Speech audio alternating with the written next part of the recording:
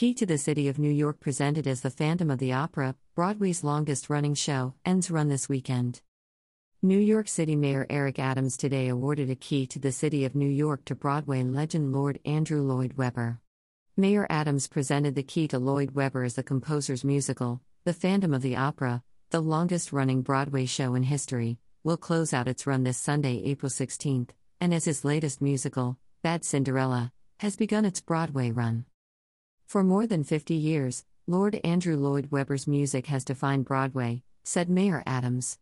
From Jesus Christ Superstar to The Phantom of the Opera, Broadway's longest-running show, to Bad Cinderella, Andrew's legacy has inspired countless generations and attracted tens of millions of people to our city. Although he may come from across the pond, Andrew's story is a New York City story. An EGOT winner, a knight, a lord, and now I am proud to add one more honor to that long list, recipient of the Key to New York City. For nearly 5 decades, Broadway has acted as my second home, dating all the way back to 1971 with Jesus Christ Superstar, said Lord Andrew Lloyd Webber.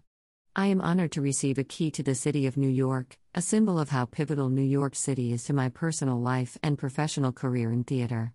I thank Mayor Eric Adams for this gift, and with Bad Cinderella, I'm looking forward to performing my work under Broadway's iconic lights once again. Andrew Lloyd Webber is one of the most successful composers of musical theater in history. He has been nominated for 23 competitive Tony Awards, winning 6, as well as a special Tony Award for Lifetime Achievement. He has also been nominated for 14 Grammy Awards, winning 3.